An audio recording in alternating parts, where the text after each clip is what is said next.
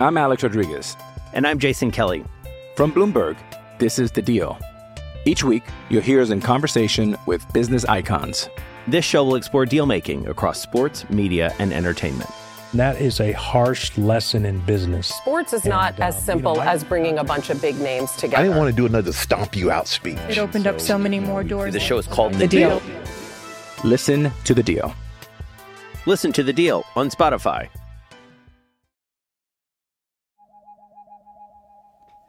Real Water Sports is doing their Back to Shred sale right now. Up to 60% off site-wide, surfboards included. And that's not just the big international brands. There are Christiansens in this sale, Rawsons in the sale. $200 off a Christiansen 5'4" fish, $250 off a Christiansen 6'4" longfish, 42% off an IPA Dark Arts Construction, 42% off a 6'0" Rawson Nova Twin.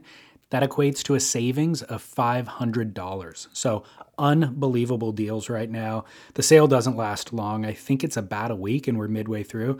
So they are located in North Carolina, but they will ship you a surfboard anywhere in the world for one flat low fee. And especially during this sale, it ends up being way cheaper than you could purchase it anywhere else. So go to realwatersports.com, click on the Back to Shred banner, then click onto the Surfboards tab to see the surfboards that are on sale. There's also sales going on site-wide for kite surf, foil surf stuff. But if you want a surfboard, now is the time. Go nuts. realwatersports.com. Thanks. Sunbum.com. I've used Sunbum for long before we started our partnership with them last year, simply because they make the best product formulated for my needs, surfing specifically. I use the mineral sunblock. It doesn't migrate. It's not slippery, so my hands don't slip off my board after I apply it. That's really all I need. But then last year, they sent me a bunch of other stuff, hair care products, skin care products, so not just sun protection, but skin care. And everybody in my family started using it. And all of that stuff is equally as good of quality as the sunblock that I have always loved and trusted. And then just recently, they formulated a brand new Kids Bum product. So the same trustworthy protection, but made so that you can apply it to wet skin. Kids are usually playing longer than SPF 50 will protect them, so this allows you to reapply without having to towel them off first. It's also Sunbum's first ever clear formula, so you don't have to mop around that white lather until it dissipates. They make the Kids Bum in a variety of applicators, a face stick, a spray bottle, and lotion, of course. It's all vegan, cruelty-free, paraben-free, and Hawaiian Reef compliant with Act 104. So there's no reason to look anywhere else. Trust the bum. Sunbum's got you covered. Purchase it from your local surf shop, Real Water Sports included. They carry it, or stock up on sunbum.com, and you will save 15% by using our promo code, which is just our name without a space, Surf Splendor, all one word, to save 15% on sunbum.com. Thank you, Sunbum. We love you, and listeners, enjoy.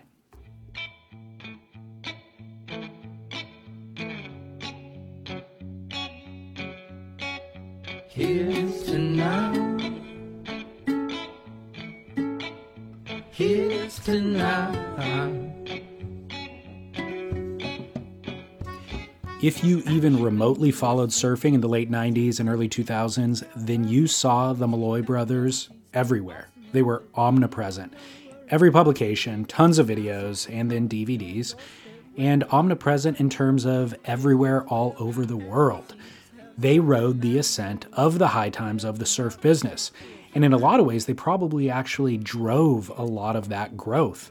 About 10 years prior, in 1988, world-ranked number 3 surfer Tom Carroll ushered in the first $1 million contract. And then 2 years later, Tom Curran designed a blueprint for how to get paid without ever surfing a contest. He was coming off of his third world title in 1990. He quit contest surfing and expanded the definition of the term, quote, pro surfer. Plenty of surfers before him had been traveling the world searching for surf, and some even actually got paid to do it, but not at a high level of visibility nor income. Rip Curl branded Tom's world exploration as The Search, and it created a career path for countless surfers to follow in the coming decades. Of course, magazines played a huge role in documenting and sharing these explorations, which made it valuable to the surf brands who saw an opportunity to deliver their advertising well outside the pages of the overt ads that they paid for. Sending surfers to search for perfect waves was infinitely more relatable and aspirational to readers of surf mags than trying to surf to a criteria with a jersey on. So they put some stickers on those boards, had them wear the branded wetsuits and clothing, and that equated to immeasurable influence. And everything, by the way, boomed. Bob Hurley was the CEO of Billabong USA, and so he swooped up all three Malloy brothers, then brought them with him as part of the founding team of surfers when he launched Hurley International. And the Malloys were a gift for any brand, poster children. They were great looking, super fit, talented, interesting, and the surf media, to their credit, leaned into each brother's unique character rather than homogenizing the trio into a singular unit. Each brother followed their own career path, even though they often shared the same roster of sponsors. We actually had Dan Malloy on this show back in 2014 and then Keith on in 2017. And so today I am thrilled to bring you part one of a two-part conversation with the eldest brother, Chris. We discuss his surfing, his filmmaking, growing up on a farm, and continuing that family tradition on a farm today, which is exactly where I found him, off a winding road in the rural, rolling agricultural land a few miles from the coast in central California. Entering the Iron Gate, I followed a single road over a creek, through a few hills, up onto the mesa where, overlooking his 150 acres, Chris had poured a slab of concrete and built a dream home for his family. They raise animals, grow vegetables, and that's where we recorded this conversation in his kitchen at the beginning of April 2023. My name is David Scales for Surf Splendor, and I hope you enjoy my conversation with Chris Malloy. The busboy's younger brother, when he drinks he talks too much. He seemed to know the truth, but at 2:45, well, I could see he's a little bit touched. Actually was thinking, said everything out loud, cause Epcot seats curiosity that we don't care about. Here's to now. If I was asking Jamie about contest wins. Yeah, well, and we've been ingrained as surfers to, right? Our job as a surfer in the limelight is to show the dream, right? You know, Andy Irons, ODs, he's been clearly fucked up for a decade, and his sponsors were like, "But let's just show the dream. The dream. It's okay. It's okay. Show the dream." Until they could find a way to make the struggle get a lot of attention, then what else are we going to do at that point? I mean, you know, the struggle's more interesting. The struggle is more interesting. Yeah, I think the struggle's more relatable. Yes. You know. Mm-hmm. Well, where I would like to enter our conversation. I hear you and your brothers talking a lot about your dad's influence in your lifestyle. Mm-hmm. I'm curious to know more about your dad and how those things became passions for him. Mm-hmm. How did he end up in Ojai? What are his parents like? All that sort of stuff. Yeah. So, my dad was a serious influence on my brothers and I. His mother was first generation, so she came over from Ireland on the Lusitania. Yeah, and made her way, I believe, through Kentucky, and then ended up in California. She lived to be 99, and she had 9 kids. Wow. Kind of the classic American dream, you know? Crazy. Yeah, and then she was married to an Irishman. Emmett Malloy was his name, and he was just the classic sort of everything from race cars to bulldozers to having 9 kids, and was very interested in horses and you know, the family talks about a period of time where he wasn't around, and they were pretty sure he was riding the rails, because anytime somebody called a guy living on the street a bum, he would get very mad and say that he's just traveling. And so that's kind of a family legend. I don't know if they say he got to California that way. Okay. Through riding boxcars. So it's a fun part of family lore. That's interesting. Yeah. And yeah, my dad was the seventh of 9, and they grew up in Topanga Canyon. Yeah, so when you imagine in the 50s, my dad was born in 47, so in the 50s, growing up on a ranch, little ranch. I think it was a quarter section, so 164 acres in the 50s in Topanga was, a pretty special place to be, and so he was ingrained with that as a kid. Looked up to his big brothers and sisters, and then he would make it down the canyon and got fascinated with the wave out front, right? And the Saenz brothers and Fitzpatrick and Dora might come through and Lance Carson and all those guys. So he got pretty excited about surfing. So he would tell stories about, they'd be showing horses and then they would be, cleaning stalls for his big brother, Uncle John, or Uncle Tom, and then he would, when he could, he'd sneak down the canyon and surf. So it's interesting how that sort of blueprint is sort of still kind of ingrained in us, and then he was just, my dad was just a working guy, he lived in Hawaii. There was a little college called Mono'olu on Maui, and he got some kind of, he got through college. His dad wanted him to, and he was set there, and he was doing some groundskeeping for Haleakala Ranch, and there's a little house that's still there on the very, very top of Makauau. That's where I was conceived. And yeah, really? And he was set to do that, and he wanted to work his way up on Haleakala, and then my grandfather died. So before I was actually born, he moved back to help work on the family construction company, and then sort of never went back. Okay. So I always felt like I kind of got robbed. Like I wanted to be born in Hawaii. I wanted to grow up in Hawaii. And so that sort of led to, the second I turned 18, I'd saved up $2,000, sweeping Al Merrick shaping bays and working in his store for Terry, Al's wife, and Heidi and Britt Merrick.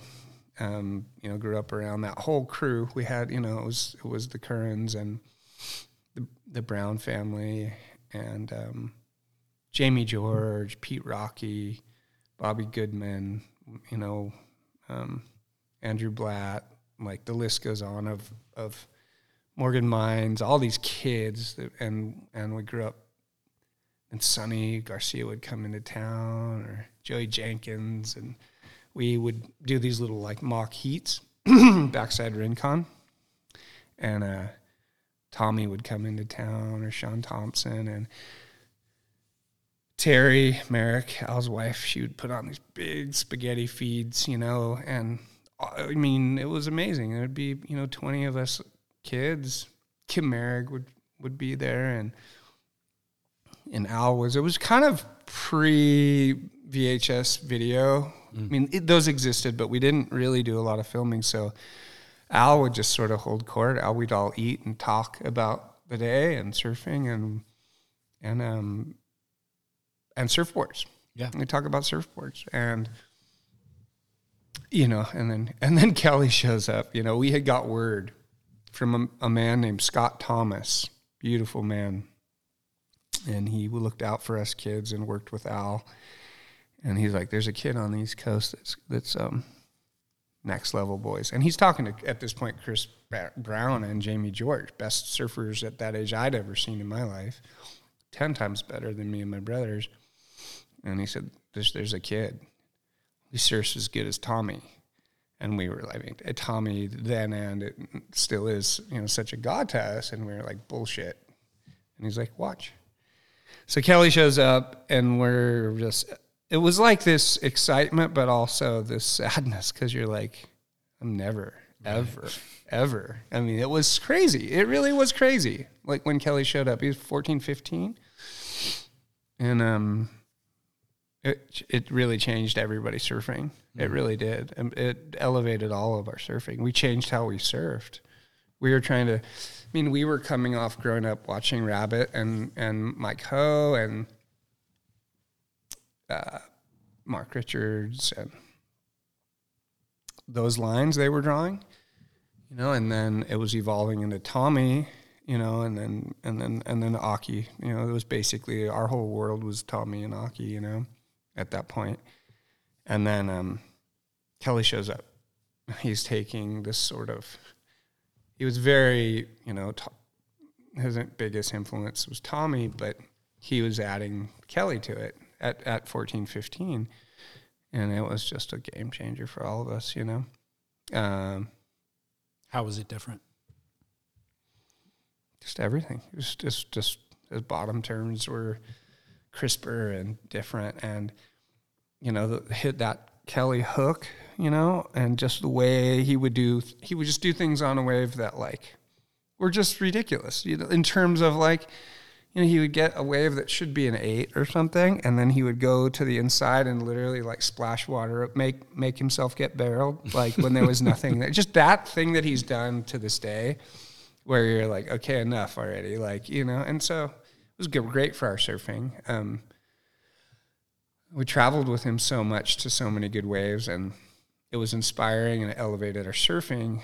The negative part was no matter how well you surfed, later in the years, though, every session was videoed, and you'd get back to the boat or to land, and you'd watch that session that night, right? Like Taylor Steele or, whoever was filming, and you'd watch it. And so the rest of my life, no matter how well I surfed, I was so depressed at the end of the day, because you're watching your surfing next to Kelly's, and you're just like, there's just, but it inspired us. Yeah. The other negative thing is that we tried to ride the boards he was riding. I was just going to ask about that. Yeah. So it's almost like if you're all focused on trying to do what that guy's doing, you're never going to do it as well as that guy's doing, but you could just focus on your own thing. Right.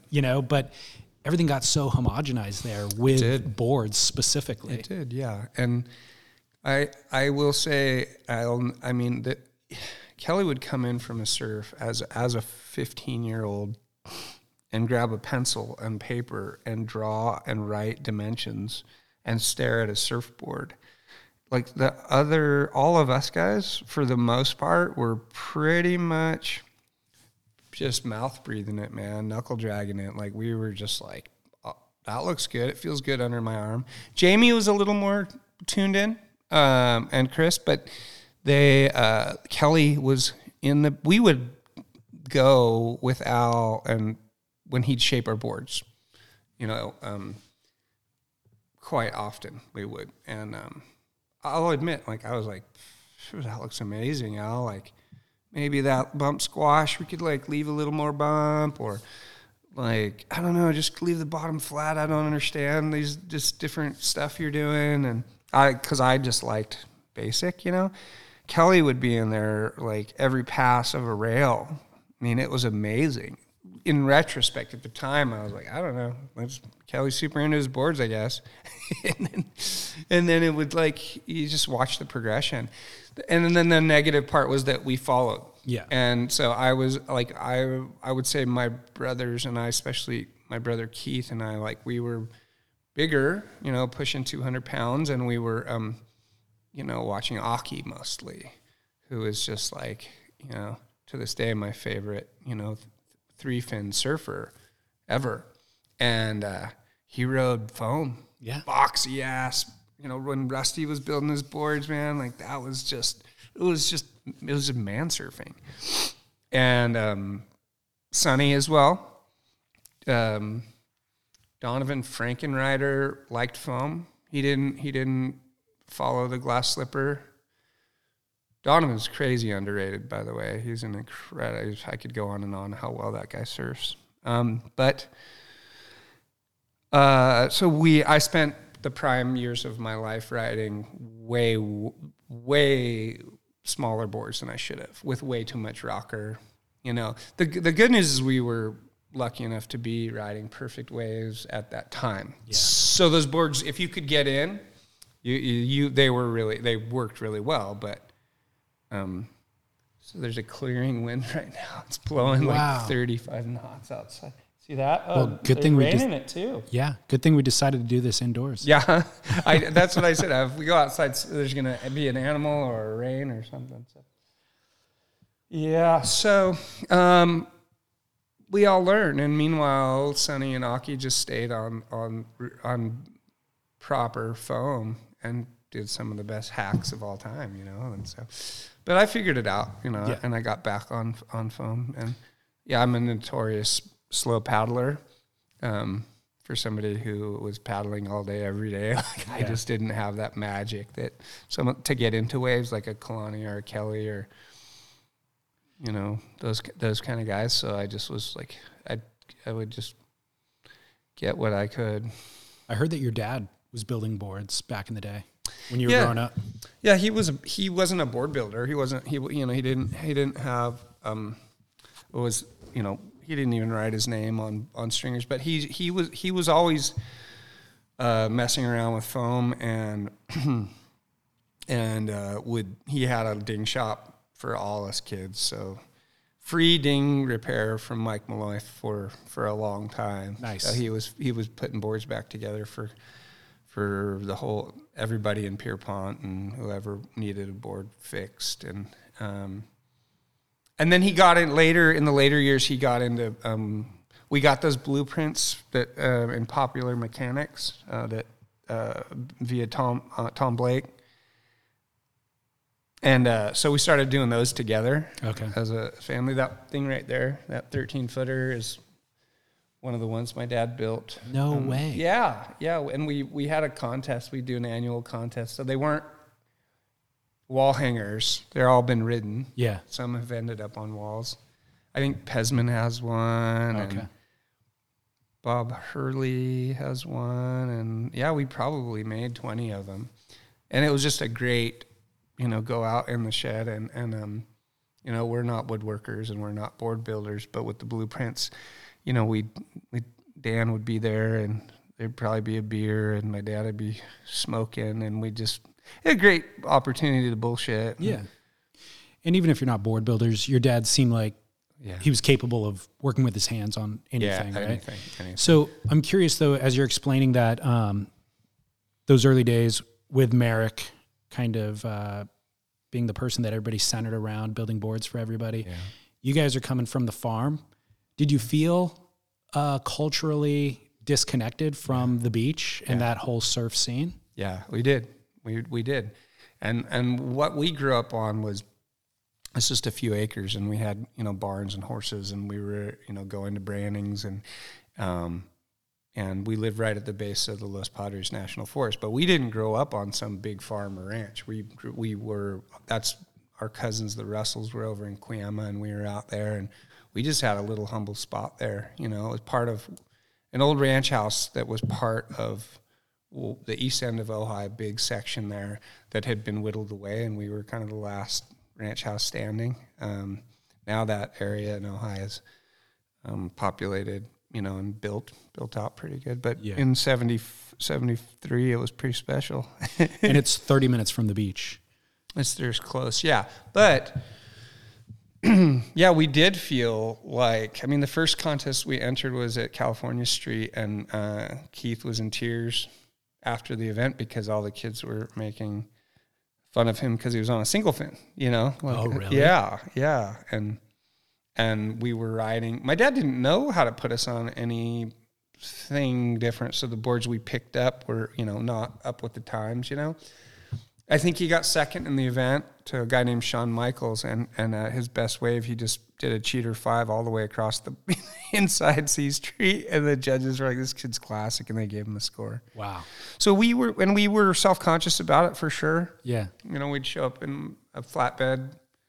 My dad's smoking and has beer, and yeah, when we told him we were serious about surfing, he's like, "What do you do?" And we're like, "We get a surfboard, sponsor." And he's like, "Well, who?" And we're like, "Well, Merrick's the best." And he's like, "Get in the truck." True story. He's like, "Get in the truck. Where is it?" And I said, "Santa Barbara." Well, we found the store, and my dad walked in. He's like, "Well, how these boys get on the program here?" That was that, like, blunt. And we're like walking behind him, and they kind of giggled, and they're like, "Well, we do a team workout. Kim Robinson runs it, and Scott Thomas, and then Al's there, and you guys can come if you want." We had these funny surfboards, and like Jamie George just blowing the back out of waves left and right, like sponsored and everything. And we were definitely self-conscious about that, and they kind of put up with us, but we wouldn't leave. We kept going back. And we went back for a long time, and then I'll never forget, Kim and Al were like, "Hey, if the boys want to help sweep, shaping bays, and, we'll give them a deal on boards." And it was a huge moment for us. I'll never forget it. We were Santa Claus Lane. And then, we sort of assimilated. Like, we started dressing like the surfers, and, like, we were watching Tommy get his new Rip Curl wetsuits that were bright, bright orange. And, at the time, in my mind at least, it was like, I loved what my dad did, and I was so proud of him, running excavators and dozers and all that stuff. But I didn't want to do that, I didn't. Yeah. So it was like, if Tommy's wearing a fluorescent wetsuit, then I am too, man. Like, I see a little window of chance at this, And so looking back on it, it's pretty funny how, like, we went from, like that sort of life, and then just jumped into the surfing. And then, of course, it was the 80s, so it was just like I remember, like, I surfed at PSAA, and Richie Collins, like, gave me his webs, the webs, the gloves with the... Yeah. And I wore those things proudly, man, like...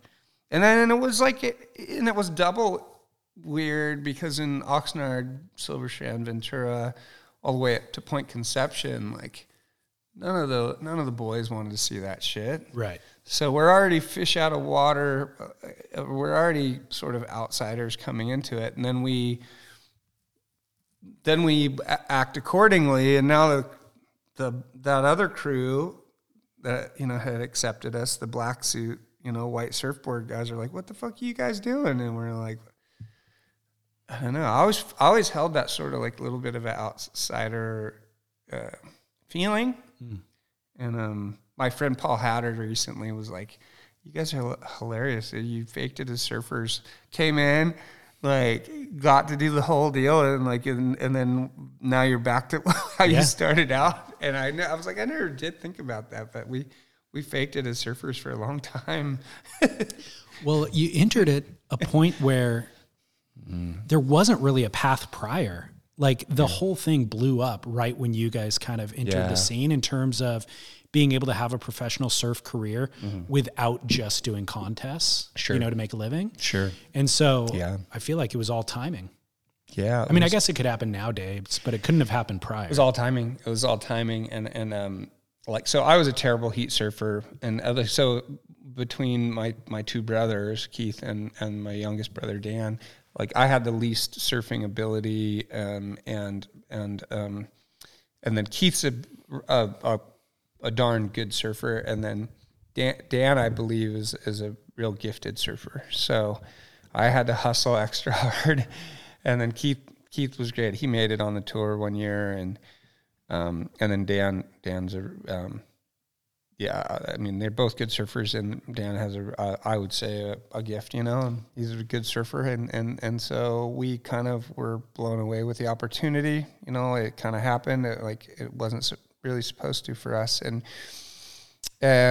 it was Bob Hurley and Paul Gomez came in to us and said, "Listen, guys, any money you're winning, which is slim, you're spending it to go to New Guinea or to Chile or to Scotland.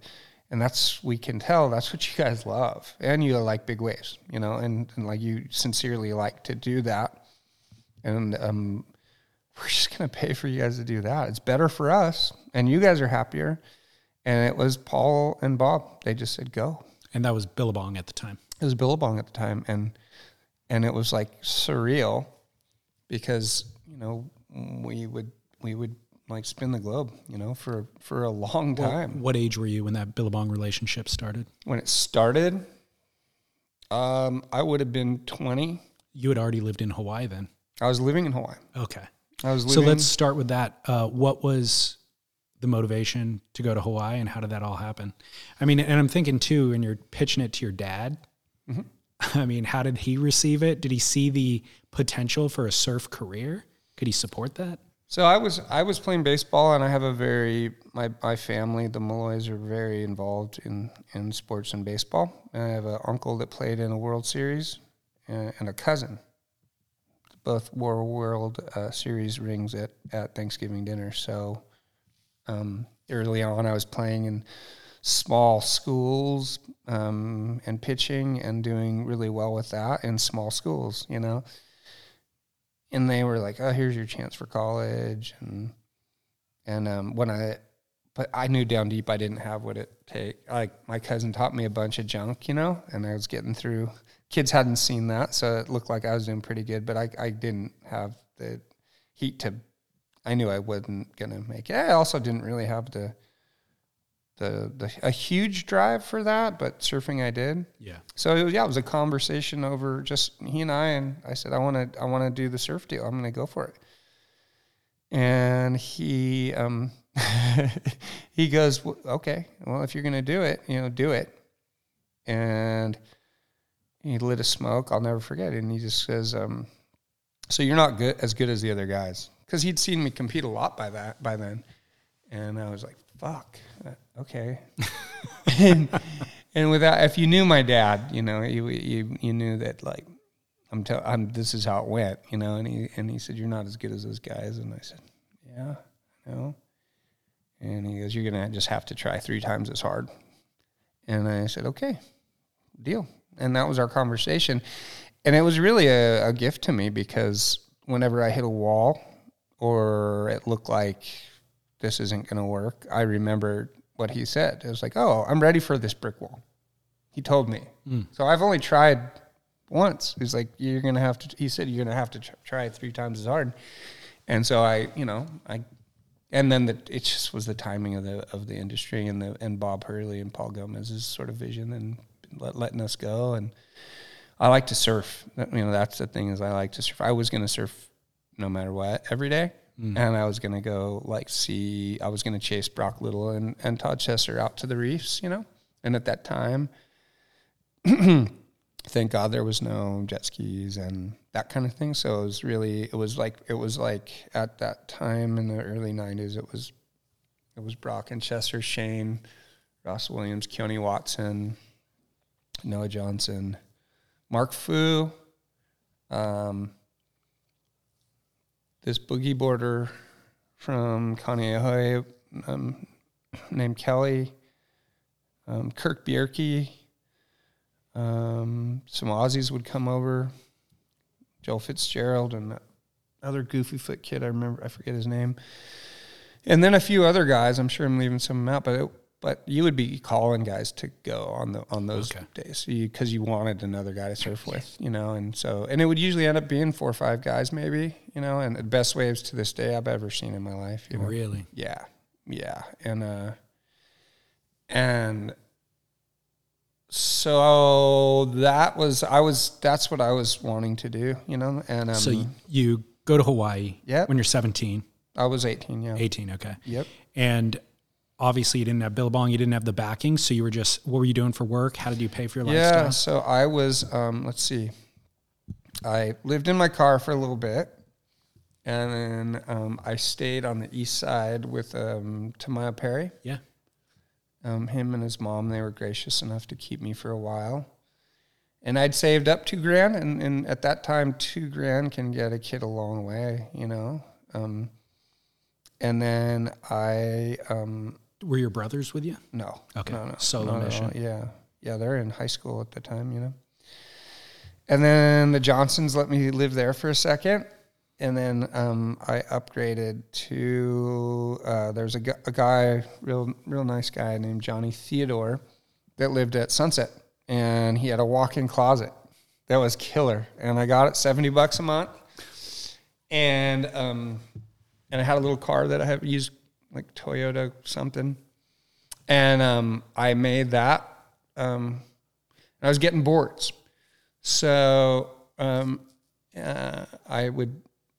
basically would I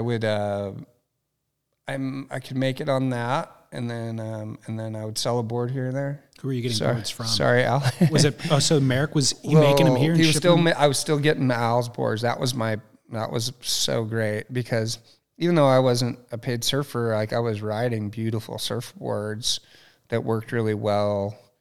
And I was starting to make a little dent in the thing, you know, and you know, I was surfing in any contest they'd let me into, and sort of made a little presence, I guess. And then Chesser and Brock and those guys took me under their wing. Ross Williams and the Hill family, the legendary House of Pain. I started hanging tough there, you know, and I was just riding coattails. And then I went to in Pearl City there, I went to Leeward College for a couple semesters. And so I told my mom, I'm going to school full time. Can you send me $100? So I definitely called, and I wouldn't call my dad. I called my mom, and we kept him a secret from him. And there was definitely a couple money orders that came through that got me through. But I was they knew me first name basis at the pawn shop in Wahiwa. Oh my God. Because I was sponsored by Quicksilver for clothes. Okay. So I'd get my boxes and just go straight to like whoever would, buy them. I was selling Quicksilver clothes and CI surfboards, and all I would just do is keep, the ones I absolutely needed. And that was getting me through. It was killer. It was a great deal. And I think in the end, that wasn't really disrespecting the guys that were supporting me, because I was able to reciprocate in my own way, and I was giving it all I had, to sort of surf pipeline. And yeah, you're developing the craft. Yeah. And then, so you developed a passion for big waves too, though, right? Yeah. That's where that happened. That was and to this day, that was my favorite part of my surfing life, Yeah. Is those that period of time where we had those was about 5 waves that we had, and it was no support, which made the experience that much more rich. Sure. And dare I say, I will say it, I'm fucking 51 now. I'll say, looking back on those were spiritual events. I wonder. They were. We talk about it on the podcast lots of times about how early access, for kids nowadays does maybe potentially harm their development and growth as a surfer. And it gives you the opportunity to resource, or the access to resource and opportunity gives you a certain amount of opportunity that you wouldn't have otherwise. Yeah. But it's almost in place of developing the grit that you actually need to do the thing in the end. So it kind of interrupts the development process to a degree. Yeah. I've thought a little bit about that. I really, where I live and kind of my daily, life, I'm not really, I don't know these kids, I don't really spend time with them. I've spent a good amount of time with Kolohe Andino and Connor Coffin, but after that, I'll text with those kids, it's so fun, and they have a deep understanding of what was before them, those two, for example. Those two do. But I could see. Yeah, there's definitely. I definitely wonder. I wonder if the kids are having that same experience, and they're able to go and surf for a week surf something new or surf something that scares them, and be able to not lament the fact that nobody saw it, Right. As it's like I imagine there's some people know me just because my brothers and I were very present in the surfing publications, and chastised or made fun of, or whatever you want to call it, because we were so present in the pages of the surfing magazines. My thing is, like, absolutely, if you want to call me a photo slut, then I'll take it. I absolutely. But you had 3 kids that were either going to go drive a dozer for their dad, or we wanted to surf every day anyway. And fucking Rocky Point was a really fun right and a really fun left. And we lived right there at that time. And it was like, hell yeah. And it was a perfect scam. It worked great. The timing was right for Bob to be able to come in and be like, hey, we're just going to allow you guys to pursue your exploration interests and empower you to do it. Yeah. But it is the work ethic that you grew up with on the farm. And also your dad saying, you're not as good, so try 3 times harder than them. Yeah. So when you got that opportunity, that work ethic, you couldn't have exploited the opportunity without the work ethic, essentially. Yeah, absolutely. Which I don't see everybody else has nowadays. And Yeah. I mean, I'm not all these years later, I can sort of look back and see it for what it is. And, we grew up surfing Emmelwood, which is not a great wave. And it's always muddy water, and it's right by a freeway overpass, but we thought it was heaven. So you put us in Hawaii, I mean, it is heaven, and especially in the early 90s, you could still surf by yourself, and if you wanted to. And it was just a little bit of a different time, but surfing was blowing up. Things were changing. And, but, I visit the North Shore from time to time, and I kind of watch the climate in the surfing culture as it's shifted. And all I can say is, like, there's the obvious stuff, where the kids are being so groomed, and most really good kids have a little entourage with them at all times, and all I hope is that they do get those opportunities to go surfing, and spend that day or that week or that month or that year and just go surfing. I hope that for them, but they're going to do some crazy stuff. I mean, now you can get in a bind, and you got a little button you can push on your chest, and it takes you to the top, and there's a guy waiting for you with the, trademark beverage for you right there. And like, that looks pretty fun. We missed that. We missed that. And we lost some heroes and friends, in that time, and that sucks. I mean, if I could have had a float jacket for Chesser, or if he could have had one, and Donnie Solomon and Mark Fu, those were the guys we were surfing those reefs with, and I wish they had had that, I do. And it's a different time. Getting the opportunity to explore the world, and supported by Billabong and other sponsors. Yeah. What was your interest in the world at that point? I mean, my parents invited me to go on a family trip to Europe when I was 16. Yeah. I just thought it was incredible. I'm like, I cannot wait to go on this trip. And I told my buddies in high school, I'm going to Germany, I'm going to Austria. They're like, are there waves there? Yeah. And I'm like, no, what do you do? It's not even coastal. Right. And they're like, why would you go? Yeah. I'm like, so I could explore the world, What was your interest in world exploration at that point? And did you have any awareness of where was? Yeah. So I grew up in Ojai, California, which Ojai is, talk about change, It was a very different place in the late 70s and early 80s. Pretty incredible place. And my dad would take us down to Mexico, and that was like the first time I had really had a taste of travel, because it's so different, Baja. Yeah. Road trips and to so Baja. I kind of fell in love with travel through that, and then I had big dreams to go to Hawaii.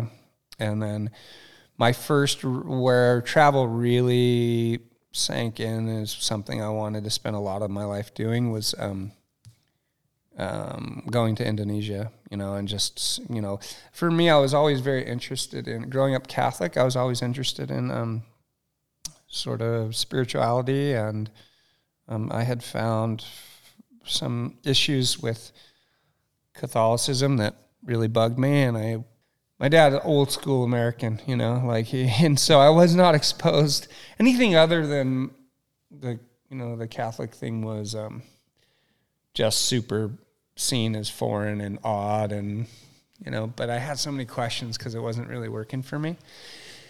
And so when I went to Indonesia and I was able to be introduced to different, like Hindu, and then I started looking into Buddhism and Islam and all these different things, and just kind of being like, wow, there is so much to look at human history and how spirituality and then religion comes in, and kind of just get to see everything and learn more about all these different things. And it's not like I became, I didn't get to the point where I was like wanting to convert to anything, but it opened my eyes really, it was really a great education, to sit with the Buddhists in Burma, and go to in Japan and Indonesia, and just see how people lived and what was working for them, what wasn't, and learn the history of how they sort of all their effect on culture and civilizations and all that stuff. So that became like one really like interesting facet for me in travel. So it was just people, cultures, their faiths, their way of, to be able, I really saw the agrarian aspect of the places that I went as super interesting, the fishing and the farming and livestock and all that. So when I went somewhere, like, it was really, there was so much, there was like getting to see new waves. And that was at that time, it was prior to Google Maps. So you're, could go hang out with Jim Banks. I went and hung out with Jim Banks and Morris Cole, and later on, the Wayne Lynches and Jerry Lopez's, and picked their brain on ideas. And like, there was always more, in these places like the Philippines or something. And then to be like, let's go. I got you get like an idea of a place, and people go, yeah, there's surf there for sure. We got this one spot, Cloud 9 in the Philippines, but that's one wave. And there's, so then you end up getting a boat and spending 2 weeks, going from island to island and just finding, to this day, there's so much left. And that became incredibly accessible, and we got to see a lot of stuff, a lot of really good waves that don't have a name and haven't been probably surfed since we were there. But really it was equatorial. So there was so many waves I felt that were unsurfed, that were in warm water and cheap to live in and to get boats and go places. And then it was, I felt like towards the end of the like the mid, by like 96 and stuff, there was a lot of stuff happening on the equator, or in the warm tropical zones. And so that's when we started to go to Scotland and Ireland and Chile and I went to Antarctica. I was like, the wetsuits got better. Yeah. Wetsuits got better, and they were really, I didn't mind the cold, and so we started doing that stuff and being around snow and surf at the same time. And I started to hang out a little bit with Yvon Chouinard. So he started a company called Patagonia, and getting more about that relationship with Yvon in just a minute. Wavekey.com. Brad's just coming to the end of his month-long residency at Niama in the Maldives. I've been watching him on Instagram, seeing swells kind of come and go. It's head high for a couple of days, then it's waist high for a couple of days, but still always flawless conditions. And it reminded me that watching pro surfers on the internet doesn't fully showcase the greatest strength and the greatest differentiator of WaveKey. Seeing Taro do his thing or the Coffin Brothers do it is certainly the prettiest and probably the most aspirational showcase of the program, but the biggest unlock for the program is in small, gutless surf. Of course, I want to surf well in good surf too, but that really only represents 10%, maybe, probably less of my total surf time. The vast majority of my time, I'm surfing low energy, shoulder high surf. And so improving your fundamentals allows you to tap into that energy, find speed, find drive in conditions that were previously inaccessible. So for me, this means that I get to surf down the beach by myself.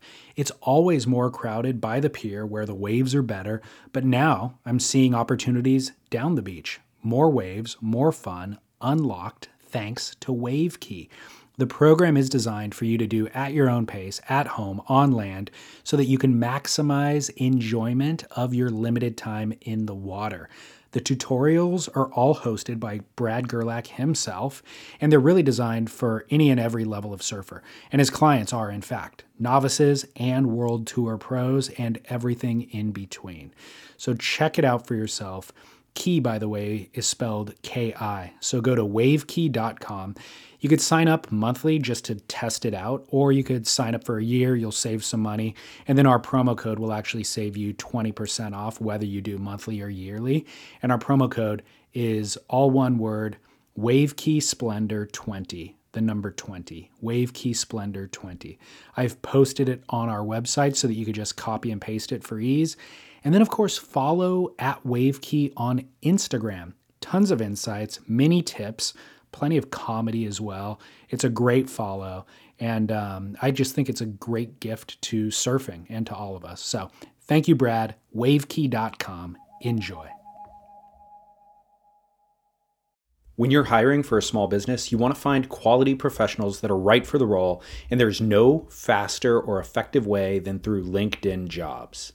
Your time and capital are precious, and there is a powerful resource that can help you focus on what you're good at and integrate people into your team seamlessly to help grow your business. LinkedIn Jobs has created the tools to find the right professionals for your team efficiently and for free. LinkedIn isn't just another job board. Everyone is already on LinkedIn with their resumes and references, and now LinkedIn has designed a hiring platform to connect you with candidates specifically qualified for the job that you post about. More than 1 billion professionals meticulously organized to connect people by skill set to help us all advance our position. 2.5 million businesses already use LinkedIn for hiring, and 86% of small businesses get a qualified candidate within 24 hours. It's that fast, easy to use, and effective. LinkedIn Jobs can help you write job descriptions, filter the right person to you, and give you the tools to help you interview them like a pro. LinkedInjobs.com/surf is where you go to post your job for free. Yes, totally free. That's linkedinjobs.com/surf to post your job for free. Terms and conditions apply. Hey, it's Kaylee Cuoco for Priceline. Ready to go to your happy place for a happy price? Well, why didn't you say so? Just download the Priceline app right now and save up to 60% on hotels. So whether it's Cousin Kevin's Kazoo Concert in Kansas City, go Kevin, or Becky's Bachelorette Bash in Bermuda, you never have to miss a trip ever again. So download the Priceline app today. Your savings are waiting. Go to your happy place for a happy price. Go to your happy price, Priceline. I'm Alex Rodriguez. And I'm Jason Kelly. From Bloomberg, this is The Deal. Each week, you'll hear us in conversation with business icons. This show will explore deal-making across sports, media, and entertainment. That is a harsh lesson in business. Sports is not as simple as bringing a bunch of big names together. I didn't want to do another stomp you out speech. It opened up so many more doors. The show is called The Deal. Listen to The Deal. Listen to The Deal on Spotify.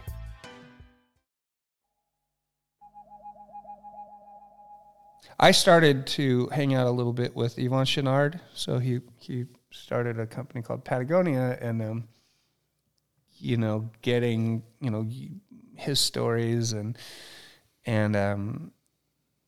How did you meet? Well, he's Ventura and I'm Ojai, so I grew up in Ventura, Ojai, and I would always go into his little shop there in Ventura, and if I was going to Ireland or to Scotland or wherever, I would buy Patagonia stuff, and then wear my other stuff over the top of it, right? But that was the stuff that was working. And then he had this little library, and I found myself buying all. So the library in the store was copies of all the books he had in his own library at home. I started reading all that stuff, and it really had a big effect on me. What kind of stuff? Were they travel books, or was it literature? It was literature. Okay. That all involved some sort of travel, like just getting exposed to Aldo Leopold and really Muir, and reading books like Deep Ecology and then Yvonne's approach to the big walls and those first ascents, and I became almost like. I got nerdy about climbing, even though I wasn't a climber, studying Royal Robbins and Chuck Pratt and all those guys and what they were doing. Because there was a similarity, right? They were climbing stuff that hadn't been climbed at that time. And they were making their own gear, like figuring it out themselves. And they were doing stuff that definitely could have killed them, And so I would be surfing around Yvonne, at the Point Breaks in Ventura, and friends of friends, and next thing you know, we're sitting there on his front porch talking about the woes of the world, and I was doing surfing films at the time, and we had a lot in common. It would be years before I'd actually work with Yvonne at and for Patagonia. Yeah, but he had a big influence on kind of his view of the world, which I think has changed a lot actually over the last 20 years. Yeah. Patagonia is definitely a different thing than it started out to be, but everything changes, so that's it's bigger than you could ever imagine that it would have been, Yeah. But back to kind of early days of traveling, you had this broad view of the world, and you were talking about your dad's view. Were you able to bring some of that home and share that with him? That passion for travel and the passion for exploration. And did he ever travel with you? So he a pretty quiet man, and I think he appreciated our travels, I think he appreciated it, and he told us make something out of this, and we were, and he kind of scratched his head, because he's like, geez, why wouldn't you just stay in Hawaii and do that stuff? Why do you have to go here, or there, or all these places? But he was proud of us. My mom told me he was proud of us, so that meant a lot to me. And we dragged him, my brothers dragged him to Fiji one time, and it was him and Druku, hanging tough. Did he appreciate that? Yeah, I think so. Good. Yeah, he brought back a shell. I just think about with anybody, but certainly in your guys' relationship, your parents gift you all of these great things, right? And opportunity. Mm-hmm. And then I think of utilizing that opportunity to then come back and share with them what they weren't able to access on their own is a real gift, And yeah. He appreciated it. Good. He did. And we'd tell him stories. He'd like to hear stories, and we'd tell him stories. And, Ray Mana, back in the day, he would. So my dad never said, "Oh, I love you," and he didn't hug you ever.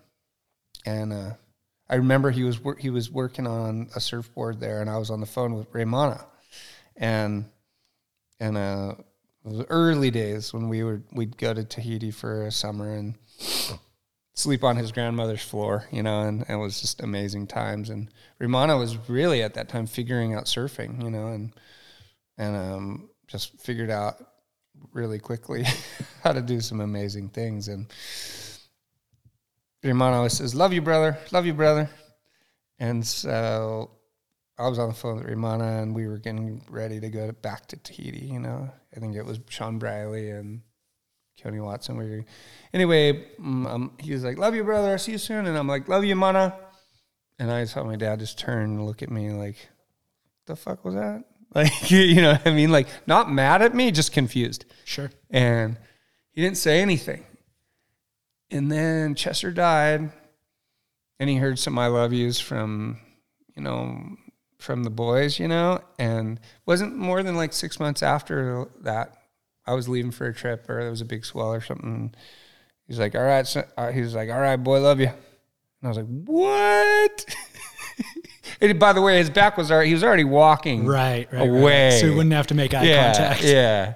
But you didn't, you know, it's like, I knew exactly how he felt. Of course. No, that's not it. He was dedicated to us more than any dad. It's just not how he was raised, you know, so. That's exactly the question I was asking, though, because you, through exploring all these people around the world and developing that level of intimacy, let's say, is a gift back to your dad. Sure. That he wasn't able to access on his own because the way that he was raised had all of this, you know, whatever.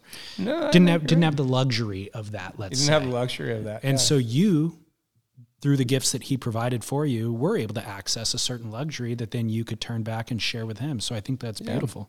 I think he understood that. Yeah. I think he was, I never thought of it that way, but yeah, he you know, he had great stories, and he was so, I was always like, man, Dad, you should, because in those early days in Topanga, there was a crew called the Topanga Bombers, and they were wild. Like, you know, down the coast, you had Malibu, and that was Hollywood, right? That was all the glimmer and all the heroes, you know. And Topanga was like the freaking underbelly. Like, they were rowdy. Like, they were rowdy. My mom to this day says it wasn't a surf crew, it was a gang. Because they did some, you know, they were into fast, you know, hot rods, and I think there's some family stories to this day I don't know. I think my dad, you know, got arrested here and there, and him and the Signs boys were doing some stuff. They were, I don't know what they were doing, but, you know, some of those guys went to jail, some of them are dead, and they were a rowdy crew, you know. Yeah. Back to your timeline and career trajectory. Do you remember when you first developed your interest in filmmaking? Well, my interest in filmmaking was really because I was around what I considered some great filmmakers, you know, like Don King, Sonny Miller, Jeff Hornbaker, and because they were filming me. And I was watching them, and I would hang quite often with them as they rigged a camera. It was all film at that time, you know, so, and I was just like, and I loved it, you know, and I had grown up, like I mentioned, like, you know, there was a guy that lived in Ojai, who was a dear family friend named Mike Montgomery, and his son Vaughn and their family. We were very close. We grew up, and they lived in a little place called Foster Park, which is right where the 33 comes into Casita Springs there. And anyway, he had somehow bootlegged some old surf movies, you know, and there was right when VHS came out. So we were getting exposed to, you know, Albie Falzon and the Witzig brothers and of course Bruce, you know, Brown, and getting to see that stuff really early on, you know, in the mid 80s, which was early for us.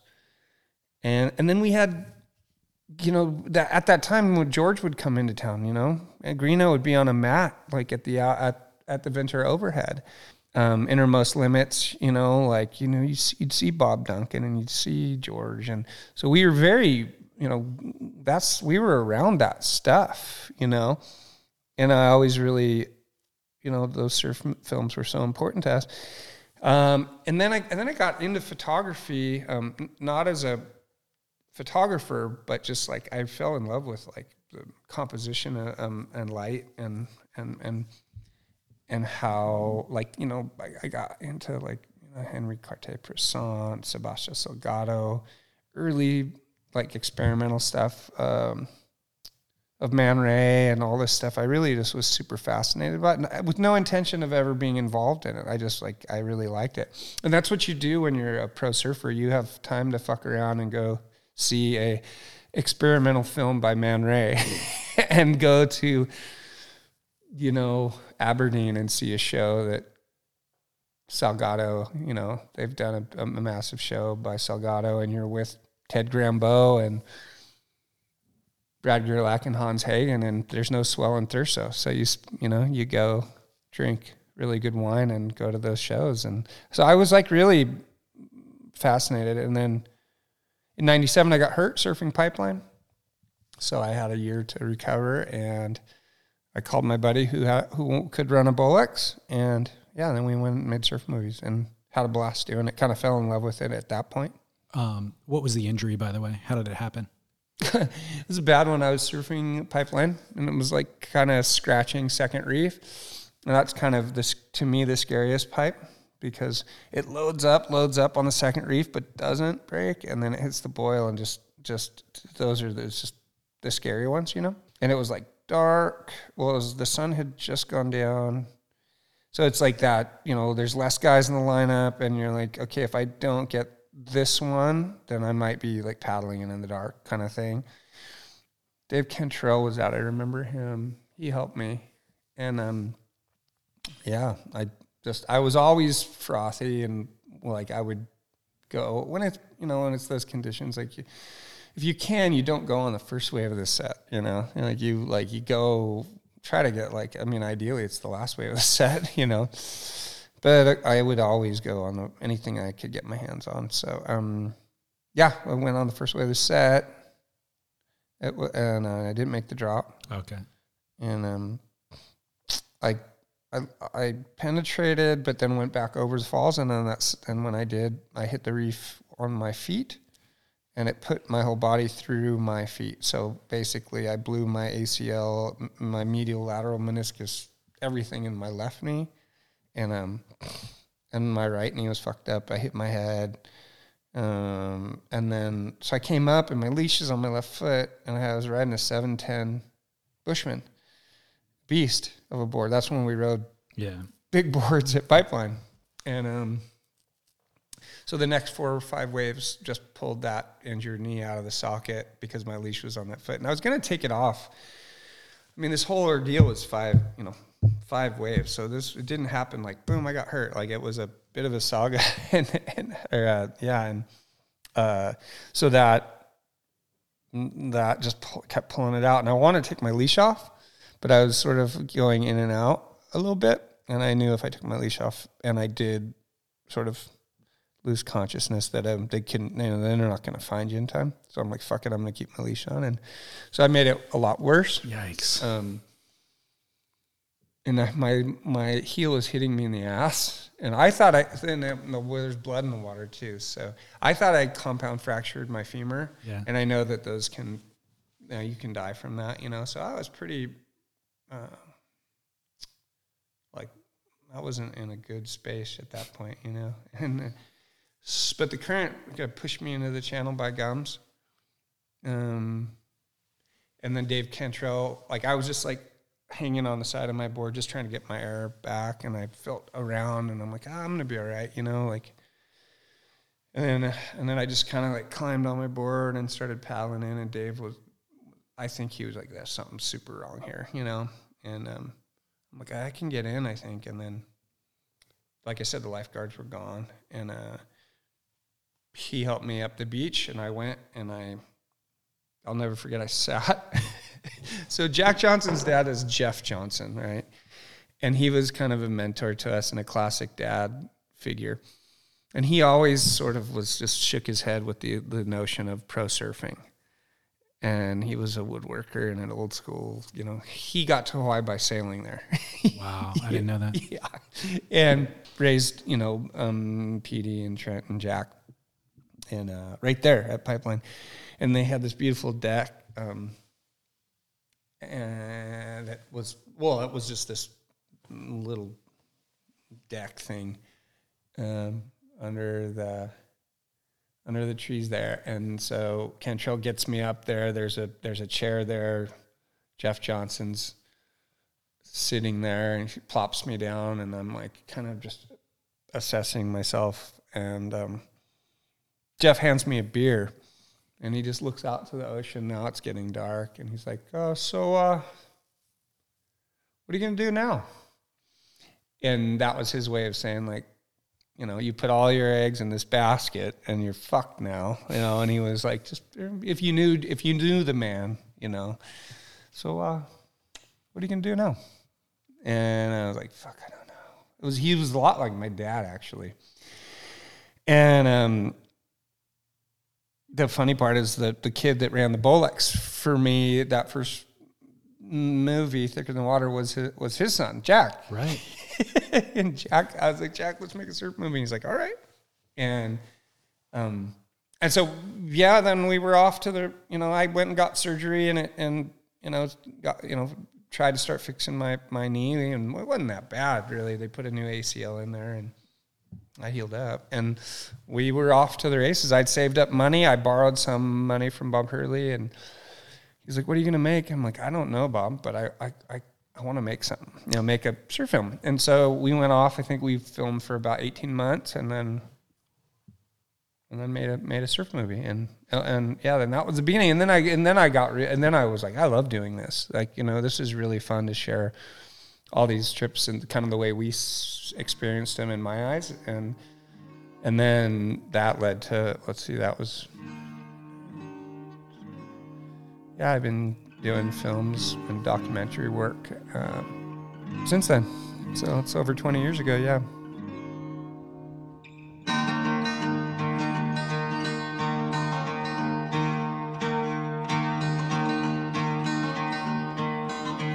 Chris Malloy, ladies and gentlemen. We do a deep dive into his film work, his current surf life, and his current farm life, actually, in part 2 next week. This was just a really special day for me, hanging out with Chris on his property. He seems to have had a few distinct chapters in his life that didn't look anything like the previous chapters. And the one that he's currently living seems every bit as cool and fulfilling and rewarding as traveling the globe as a professional surfer. So, bravo, Chris. Glad to connect with you. Listeners, this chat is also available on YouTube if you want to watch it. I've also posted a couple of little teaser clips on Instagram that are easy to share with friends if you want to share the show. That helps us a lot. Everything that Chris and I discussed is on surfsplendorpodcast.com. His films, his surf exploits, profile videos of him and his brothers from Yeti, whose filmmaking I love.